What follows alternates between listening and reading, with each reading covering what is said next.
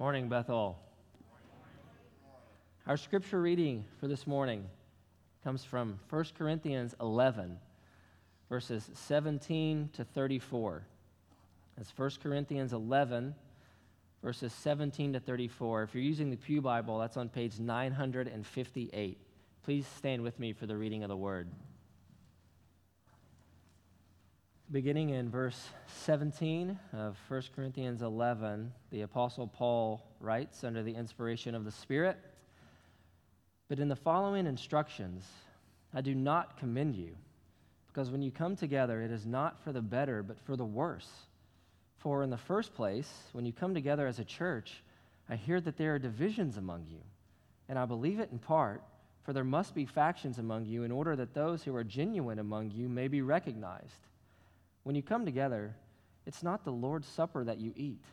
For in eating, each one goes ahead with his own meal. One goes hungry, another gets drunk. What? Do you not have houses to eat and drink in? Or do you despise the church of God and humiliate those who have nothing? What shall I say to you? Shall I commend you in this? No, I will not. For I received from the Lord what I also delivered to you, that the Lord Jesus, on the night when he was betrayed, took bread, and when he had given thanks, he broke it and said, 'This is my body, which is for you. Do this in remembrance of me.' In the same way also, he took the cup after supper, saying, 'This cup is the new covenant in my blood. Do this as often as you drink it in remembrance of me. For as often as you eat this bread and drink the cup, you proclaim the Lord's death until he comes. Whoever, therefore, eats the bread or drinks the cup of the Lord in an unworthy manner will be guilty concerning the body and blood of the Lord. Let a person examine himself then, and so eat of the bread and drink of the cup.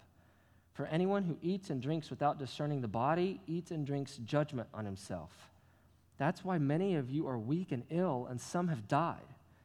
But if we judged ourselves truly, we would not be judged. But when we are judged by the Lord, we are disciplined so that we may not be condemned along with the world. So then, my brothers, when you come together to eat, wait for one another. If anyone is hungry, let him eat at home, so that when you come together, it will not be for judgment. About the other things, I will give directions when I come." Amen. You may have a seat. Morning, Bethel. So if you're visiting with us, just to let you know kind of where we've been and why we're looking at 1 Corinthians 11 this morning, we've been doing a series through the book of 1 Corinthians, and this is actually our last Sunday.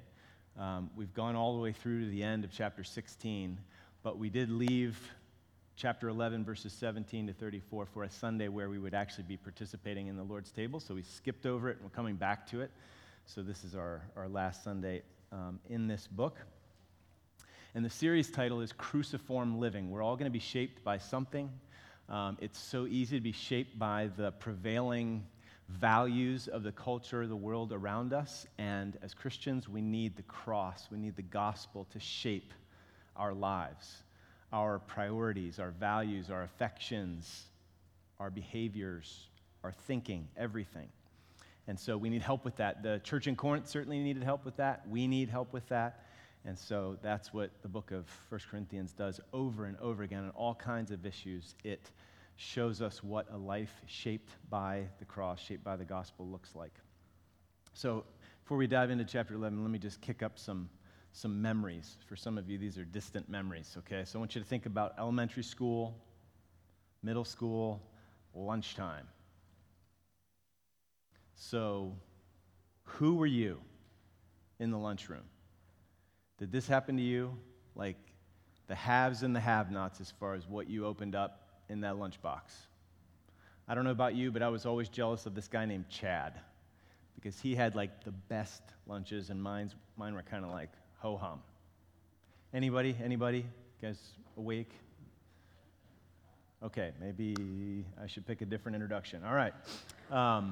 So you were probably either the envier or the envied. Sometimes, stuff happens, some dynamics happen because of the haves and the have-nots on the lunch front, but also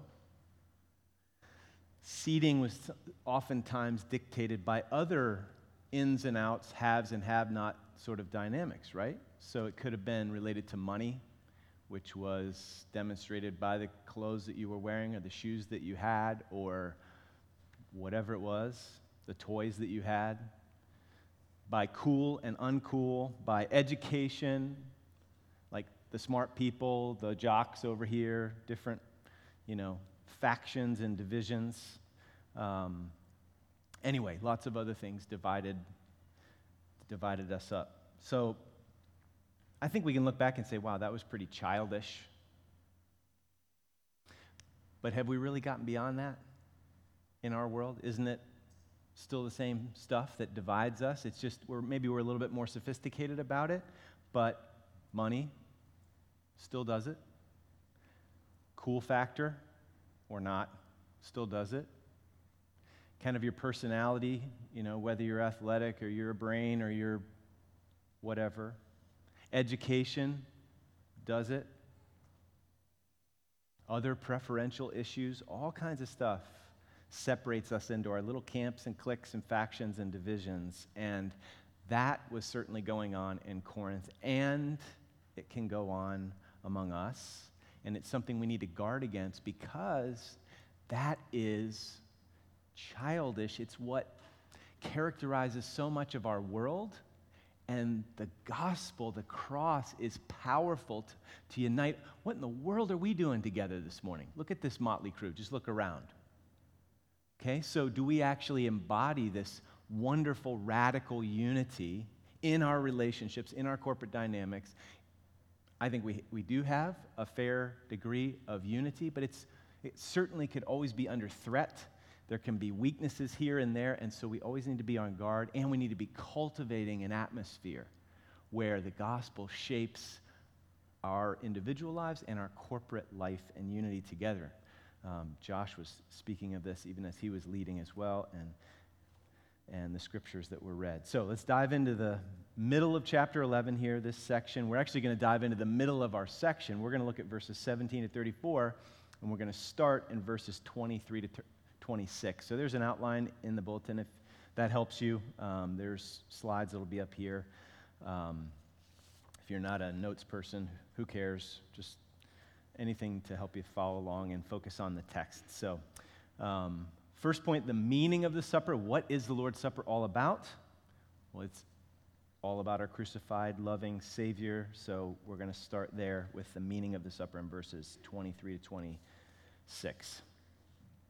So Paul writes to the church in Corinth here. He's addressing lots of issues, and he certainly has to address a big issue when it comes to their practice of the Lord's table, the Lord's Supper. And he says, "For I received from the Lord what I also delivered to you, that the Lord Jesus, on the night when he was betrayed, took bread, and when he had given thanks, he broke it and said, 'This is my body, which is for you. Do this in remembrance of me.' In the same way also he took the cup after supper, saying, 'This cup is the new covenant in my blood. Do this as often as you drink it in remembrance of me. For as often as you eat this bread and drink the cup, you proclaim the Lord's death until he comes.'" So it was the night of Jesus' betrayal, and he knew it. And what was Jesus doing? He was giving thanks that night, and he's giving his disciples a whole new paradigm for the Passover meal, this Last Supper that they enjoyed together before Jesus was arrested and ultimately crucified. So the Passover meal is the meal in which this took place. What was the Passover meal all about? It was the remembrance and the celebration of redemption from Egypt for God's people, right? So it was a meal that the disciples had celebrated many, many times, year after year, commemorating God's mighty deliverance of his people out of the house of slavery and then ultimately into the promised land. So deliverance from Egypt in the Old Testament was the paradigm for redemption. That was the paradigm for redemption for the disciples growing up as Jews. in the first century. And this meal that memorialized it centered around a lamb slain, right? So the body of the lamb was given for the nourishment of the family as they left slavery behind and embraced the hard road of freedom through the wilderness to the promised land. The blood of the lamb shed, properly applied on the doorposts, it covered them from the judgment of God on his enemies. So the body of the lamb, the blood of the lamb. And so with that background in their minds, the Lord Jesus' Last Supper with his disciples was a Passover meal. You can see there's divine intentionality in this. It wasn't accidental that Jesus was slain right after this, at this time of the year. So Jesus is going to take this meal and transpose it to proclaim an even greater redemption. So his disciples won't understand until after the resurrection, but Jesus is going to take this Passover meal and turn it into his supper, okay? Jesus did not come simply to be a good teacher, though he was that, the best teacher. He didn't come merely to show us how to live, though he did, and he is our example, and we should walk in his footsteps. He didn't come primarily to heal and to do miracles, though he did, and they were wonderful. The kingdom, the all things made new, breaking into the now. Our greatest problem was, back then, is now, it's our sin. Our greatest problem is not out there. The disciples were tempted to think that Roman oppression was their greatest problem and the Messiah would come and free them from that. No, Jesus needed to convince them and show them that their greatest problem was in here, and it's the same for us. Do you remember the Israelites' first Passover? They were delivered circumstantially out of Egypt, but they weren't delivered spiritually.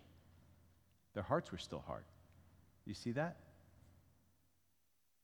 Their deepest slavery was not external, but internal. And Jesus came to die to deliver us from ourselves, from our natural bentness and sinfulness and brokenness. So he became the Lamb of God slain, whose blood could cover our sin and protect us from the wrath of God. His body was broken and given to feed our souls with his grace that gives us life.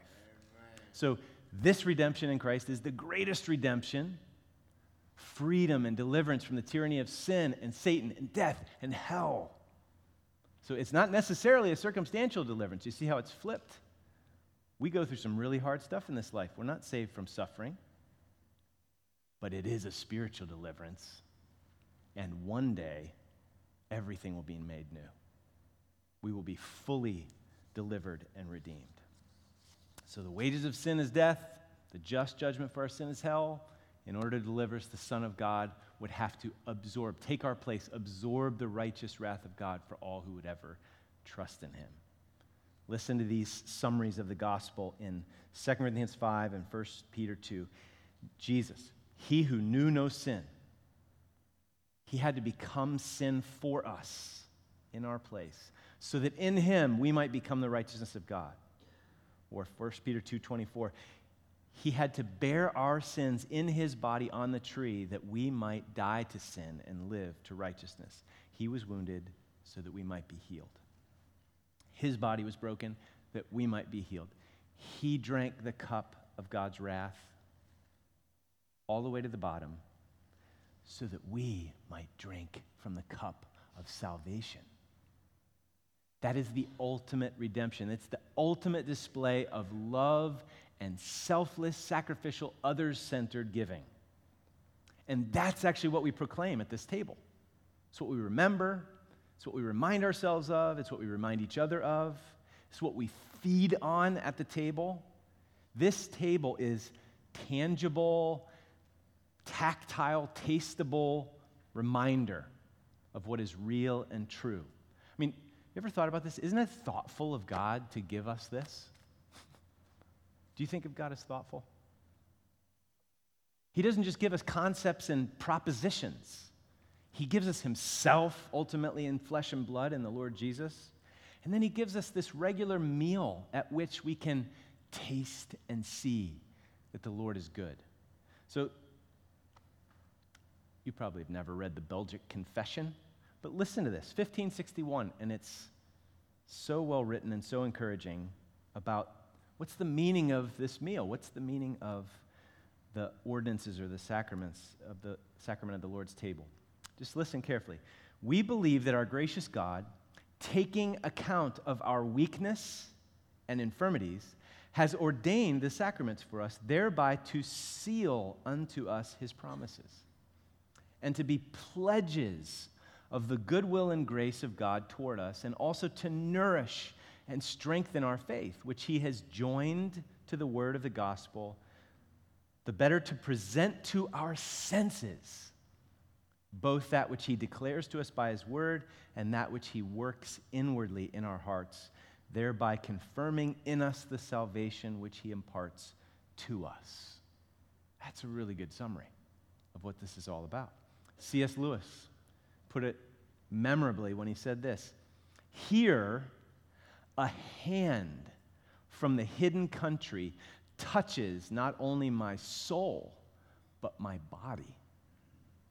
Here, the prig," he's speaking of himself, "the prig, the academic, the modern in me has no privilege over the savage or the child. Here is big medicine and strong magic. The command, after all, was take, eat, not take, understand." This is not just for the smart enough. It's for everyone. And he wants it to be touchable, tasteable grace. So the Lord's Supper is a sign. It signifies something. Just like the rainbow. I mean, think about it. The rainbow is a sign, right? Covenant sign. Did God have to do that? I mean, isn't his word good enough? His word is his bond. I mean, like, he's not going to break his word, but he wanted to make it even clearer. I saw one a day or two ago, and I'm reminded of the promise. So the rainbow is added to the promise God made to Noah and all succeeding generations. God didn't have to do that, but he wanted to, because he's thoughtful. And he wants to make it really clear and drive it home all the way down to our bones. Or the Exodus deliverance. He could have just done it, boom. Don't mess with my people, they're out. But he gave signs and wonders. He added all these things, signifying the truth that, oh, Pharaoh, you are not the Lord. You are not king. I am. And I'm going to make it abundantly clear. He didn't have to make it so obvious, but he wanted to. How about, again, the signs and wonders of Jesus performing while he was on the earth? He could have just said, I'm the Son of God, I'm the Messiah. He wanted to illustrate it over and over and over again to drive it home. So the table does the same thing. It signifies something. It's a sign that we are participants in saving grace. We have a seat at the table of the Lord. We're in his family by his grace. Pull up a chair. Well, he put the chair there and he pulled you up to the chair, but you know what I'm saying. It's a beautiful picture. It's a beautiful sign, powerful sign. It's a sign of his sacrificial giving of himself in our place to give us a seat at the table forever. It anticipates the wedding feast of the Lamb, where we will feast with him in his presence. So I give my body to be broken for you. I shed my blood to seal the new covenant for you and for your eternal good. So if the Lord Jesus has spread this feast of grace and invited us, guilty sinners, to his table, why else would we be here if it wasn't by grace, right? Then what kind of things should we be doing around the table? What should be the family dynamics around the table? What are the family dynamics around your table? Ours is a little crazy sometimes. Okay, so what should the dynamics be like around the table? Joyful? Oh yeah. Celebratory? Yep. Grateful? Yep. How about some humble high fives of wonder? Like, woohoo! What am I doing here? This is great. We belong to Jesus. I don't deserve to be here. Also, I think brokenness over spurning such grace in light of how foolish it is to run away from Jesus. Yeah, that might also characterize the dynamics around the table. But then also the reminder, you taste and see his forgiveness, and more gratitude for forgiveness and cleansing in light of such foolishness gets kicked up. I mean, how about sweet love and unity among the siblings? Absolutely. How about glad willingness to pass the bread? Oh yeah, sure. I mean, I don't know about you, but at our table, oftentimes it's like, please pass the ranch dressing. We can be so self-focused and whatever. What's an appropriate dynamic in light of what has been done for us to bring us to this table? What should characterize our family dynamics around the table? Sharing and selflessness and love? Absolutely. So it's a gospel culture, a cruciform culture that proclaims the Lord's death until he comes. But that's not the message that was being proclaimed in Corinth. Factions were there instead of unity, pride instead of humility, selfishness instead of sharing, shame rather than honor, overindulgence by some while others went hungry. So do you see, in light of the gospel, in light of what the meaning of this meal is all about and what Jesus has done for us, how the opposite dynamics that are characterizing the church in Corinth is kind of like nails on the chalkboard?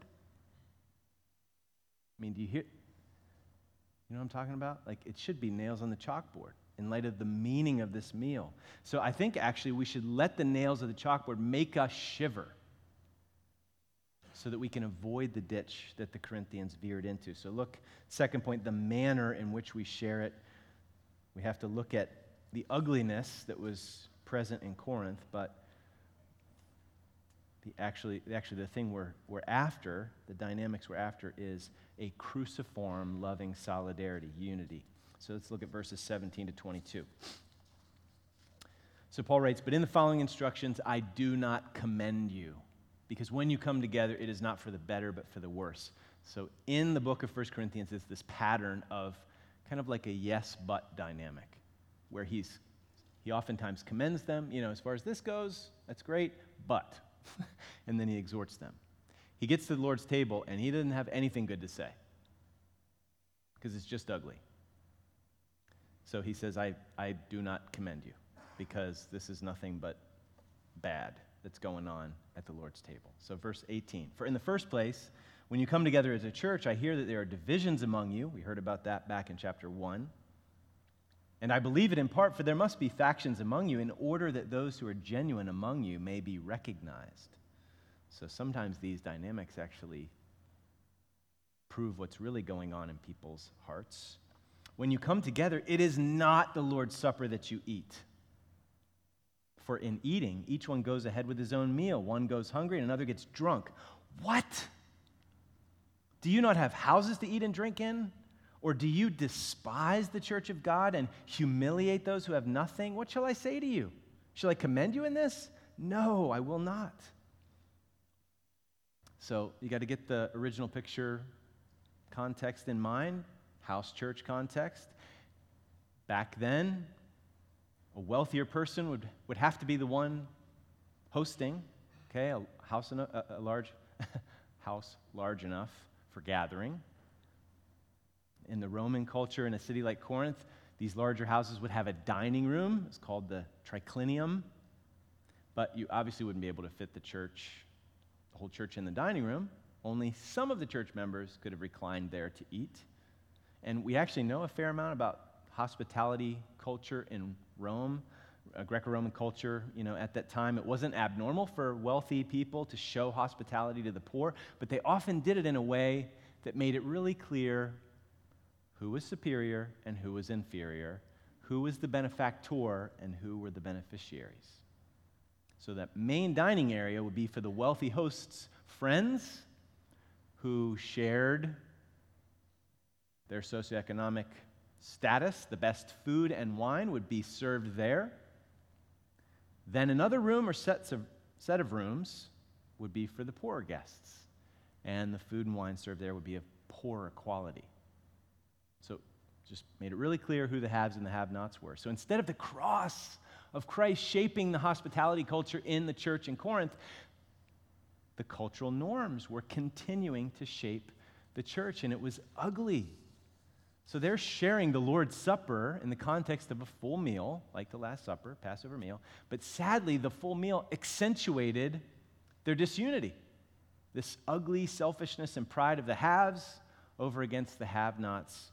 It was just on display for everybody to see. So their Lord's Supper did not proclaim the Lord's death and the beautiful, gracious effects on a body of believers that the gospel is supposed to have. Instead, it proclaimed the same sort of socioeconomic divisions and selfishness and indifference that characterized typical Roman culture. So here was Roman hospitality culture colliding with the cross, and sadly, the Roman hospitality culture won. The cultural norms were winning out. That's not okay, Paul says. That's not the Lord's Supper.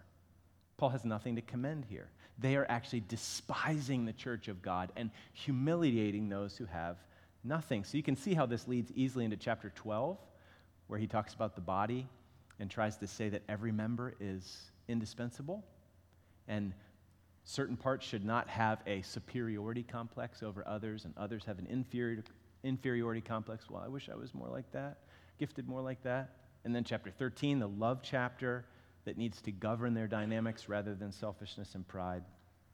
So, obviously, we don't do a full meal when we participate in the Lord's Supper.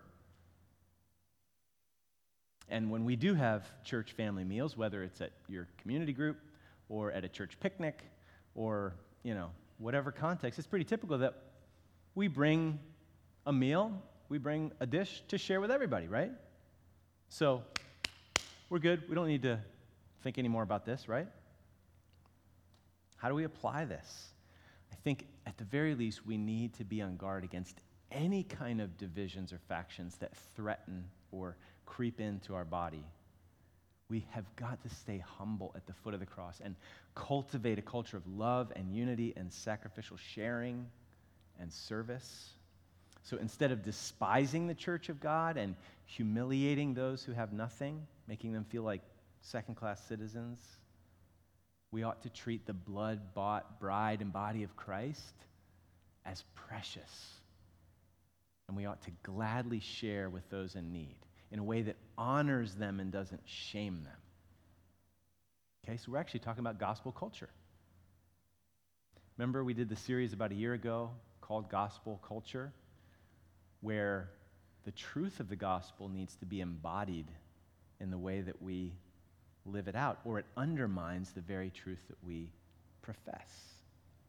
So let me just give you a few juicy quotes to savor from Ray Ortland's book, The Gospel, how the church portrays the beauty of Christ, and just let this stir you up to long for the kind of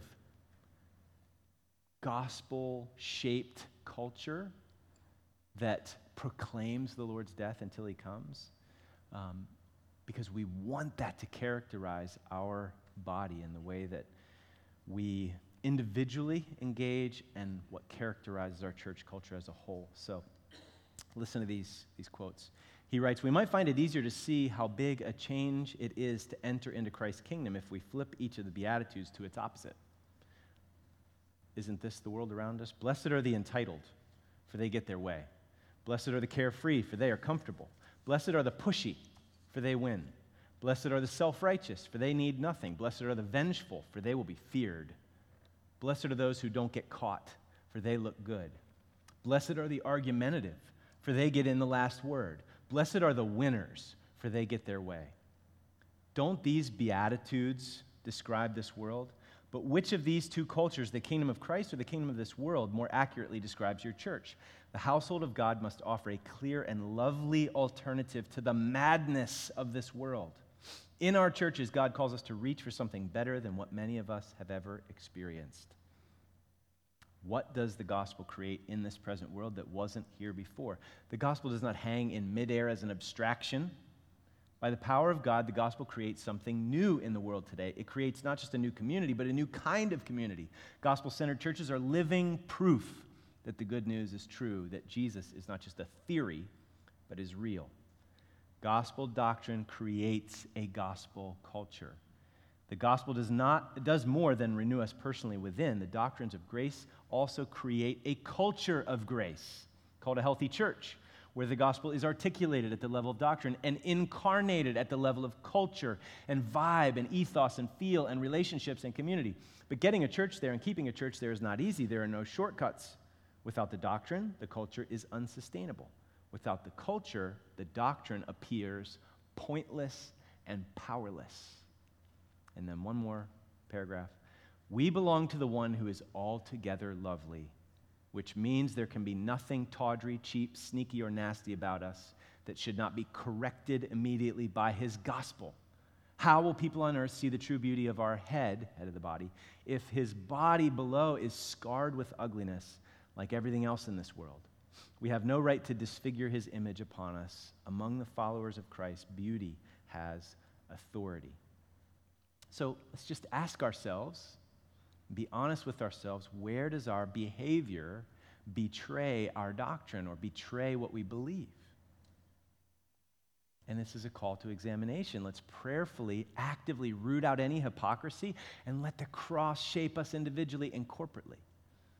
So think about those prayers in the Psalms. Search me, O God. Even as we come to the table, search me, O God, and know my heart. Try me and know my thoughts, and see if there's any grievous way in me, and lead me in the way everlasting. Or Psalm 19, who can discern his errors? Declare me innocent from hidden faults. Keep back your servant also from presumptuous sins. Let them not have dominion over me. Then I shall be blameless and innocent of great transgression. Let the words of my mouth and the meditation of my heart be acceptable in your sight, O Lord, my rock and my redeemer. So I think this leads us right to examination, which is where Paul goes as well. Look down at verse 27, where he calls us to examine ourselves and to discern the body. Verse 27, whoever therefore eats the bread or drinks the cup of the Lord in an unworthy manner will be guilty of profaning the body and blood of the Lord. Let a person examine himself then, and so eat of the bread and drink of the cup. For anyone who eats and drinks without discerning the body eats and drinks judgment on himself. That is why many of you are weak and ill, and some have died. But if we judged ourselves truly, we would not be judged. But when we are judged by the Lord, we are disciplined so that we may not be condemned along with the world. So then, my brothers, when you come together to eat, wait for one another, or share with one another, could be translated. If anyone is hungry, let him eat at home, so that when you come together, it will not be for judgment. About the other things, I will give directions when I come. So, can you see how seriously we're called to take these issues? We dare not participate in the Lord's table in an unworthy manner. Now, let's be clear. No one is worthy of a seat at this table. Right? This table is for sinners, to be sure. But this table is for repentant sinners. So if you are hiding or running from the Lord, you don't need to go through this motion and move on as if somehow that's going to help you. You need to get alone with God and repent. If you're harboring bitterness against some brother or sister, or guilty in some unreconciled relationship, if you've treated some brother or sister for whom Christ died with contempt, or you've sinned against them in some way, don't participate in the table and leave that matter unaddressed. Listen to the heart of Jesus in Matthew 5. He says, so if you're offering your gift at the altar and there remember that your brother has something against you, and most certainly if you've sinned against that brother or sister, leave your gift there before the altar and go. First be reconciled to your brother, then come and offer your gift. So there are consequences for ignoring the call to repent and be reconciled to God and others. Okay? In Corinth, people were being disciplined by the Lord, even to the point where some of them were sick and even dying as a result of it. So that discipline was actually intended to wake up this sleeping church so that they would not be condemned along with the world. It was gracious, loving, merciful discipline, even though it was severe, painful. So we must examine ourselves and repent and be reconciled with the Lord if we're running or hiding, with each other if there is a breach that is something we're culpable for. So let's do that this morning as we approach the table. Examine ourselves and repent where necessary. And if you need to get up and go out of this room to take care of something, great.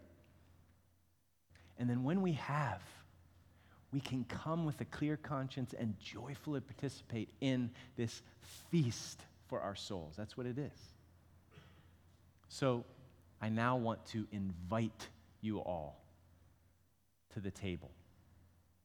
I want to make clear again who is welcome to participate in this table. Listen to this. I ran across some quotes this week, so helpful. A theologian named Howard Griffith, he writes, "Since it is a communion with Christ, this feast is for those who are in union with Christ." Okay, so the question is Galatians 2:20, for instance, true for you? I have been crucified with Christ, therefore I no longer live my old sinful, selfish self. Therefore I no longer live, but the life I live in the body I live by faith in the Son of God who loved me and gave himself for me. If you have trusted Christ like that, then you come to the table. He also went on to write, unless the promise of the gospel is believed, Christ remains outside us. So you can have grown up in the church, you know the gospel, you know it's true. You can know there's food in the fridge, but if you don't go get it, it's not going to do any good. So faith is not just mental assent to facts about God that you learn in Sunday school. Have you embraced Christ? And then also, even as we are Christians, oftentimes we can know certain promises and things that are true, but they seem like they're out here. And this table is a call to come and feed on that grace and ingest it so that it just gets down to the depths of our soul. So believe these gospel graces and promises that are ours. Don't let them just remain outside you. So if you're not in union with Christ, this ultimately is a meaningless ritual for you. Your greatest need is to see your need for Christ and own and repent of that sin and trust Jesus as your only hope of forgiveness and deliverance. So if that's where you're at and you're not sure if you're ready to trust Christ, just take this time to pray and ask the Lord to show you your need of him and this wonderful grace that was won on the cross. I urge you to trust him. For those of us who are united to Christ by his grace, through trusting him as our Savior and our Lord, if you are a baptized believer living in reconciled relationship with God the Father, by the gospel, by the work of Christ, and living in reconciled relationship to God's people, the church, the Lord loved you and gave himself for you, and he wants to give you this morning edible, drinkable grace. He wants to remind you down to your soul what is yours in him. He wants to feed you and nourish you and strengthen you this morning. So the Lord's Supper, again, is a sign. It signifies something, just like the rainbow and the miracles of Jesus.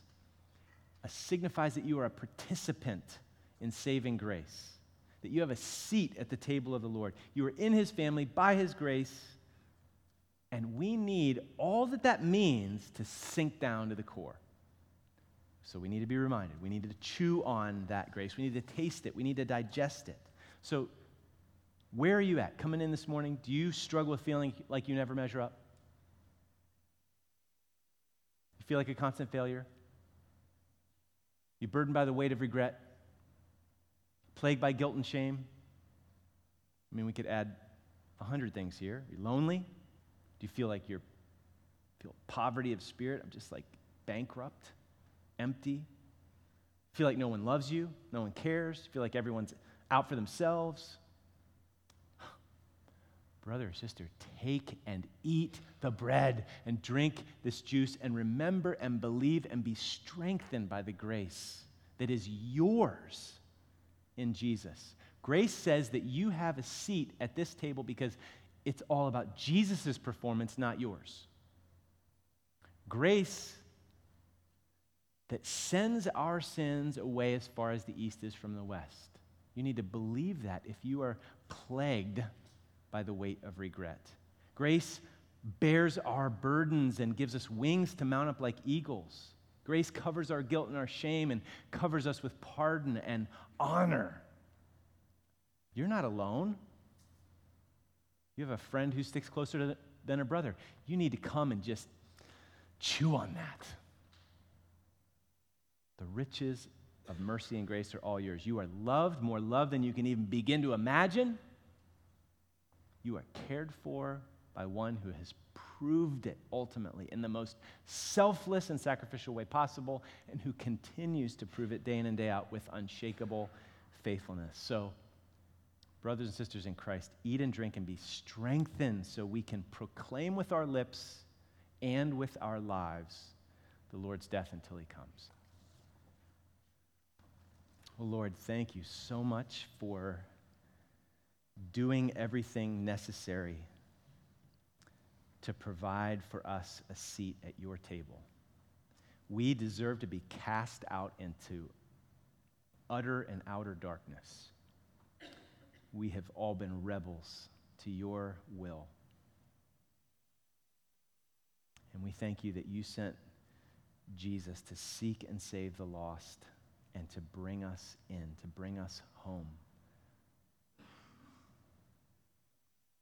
So, Lord, help us to remember the love, the mercy, the grace that is ours in Christ and feed on it and be strengthened by it this morning so that we can proclaim in a beautiful, winsome way your death until you come with our words and with our lives and with our corporate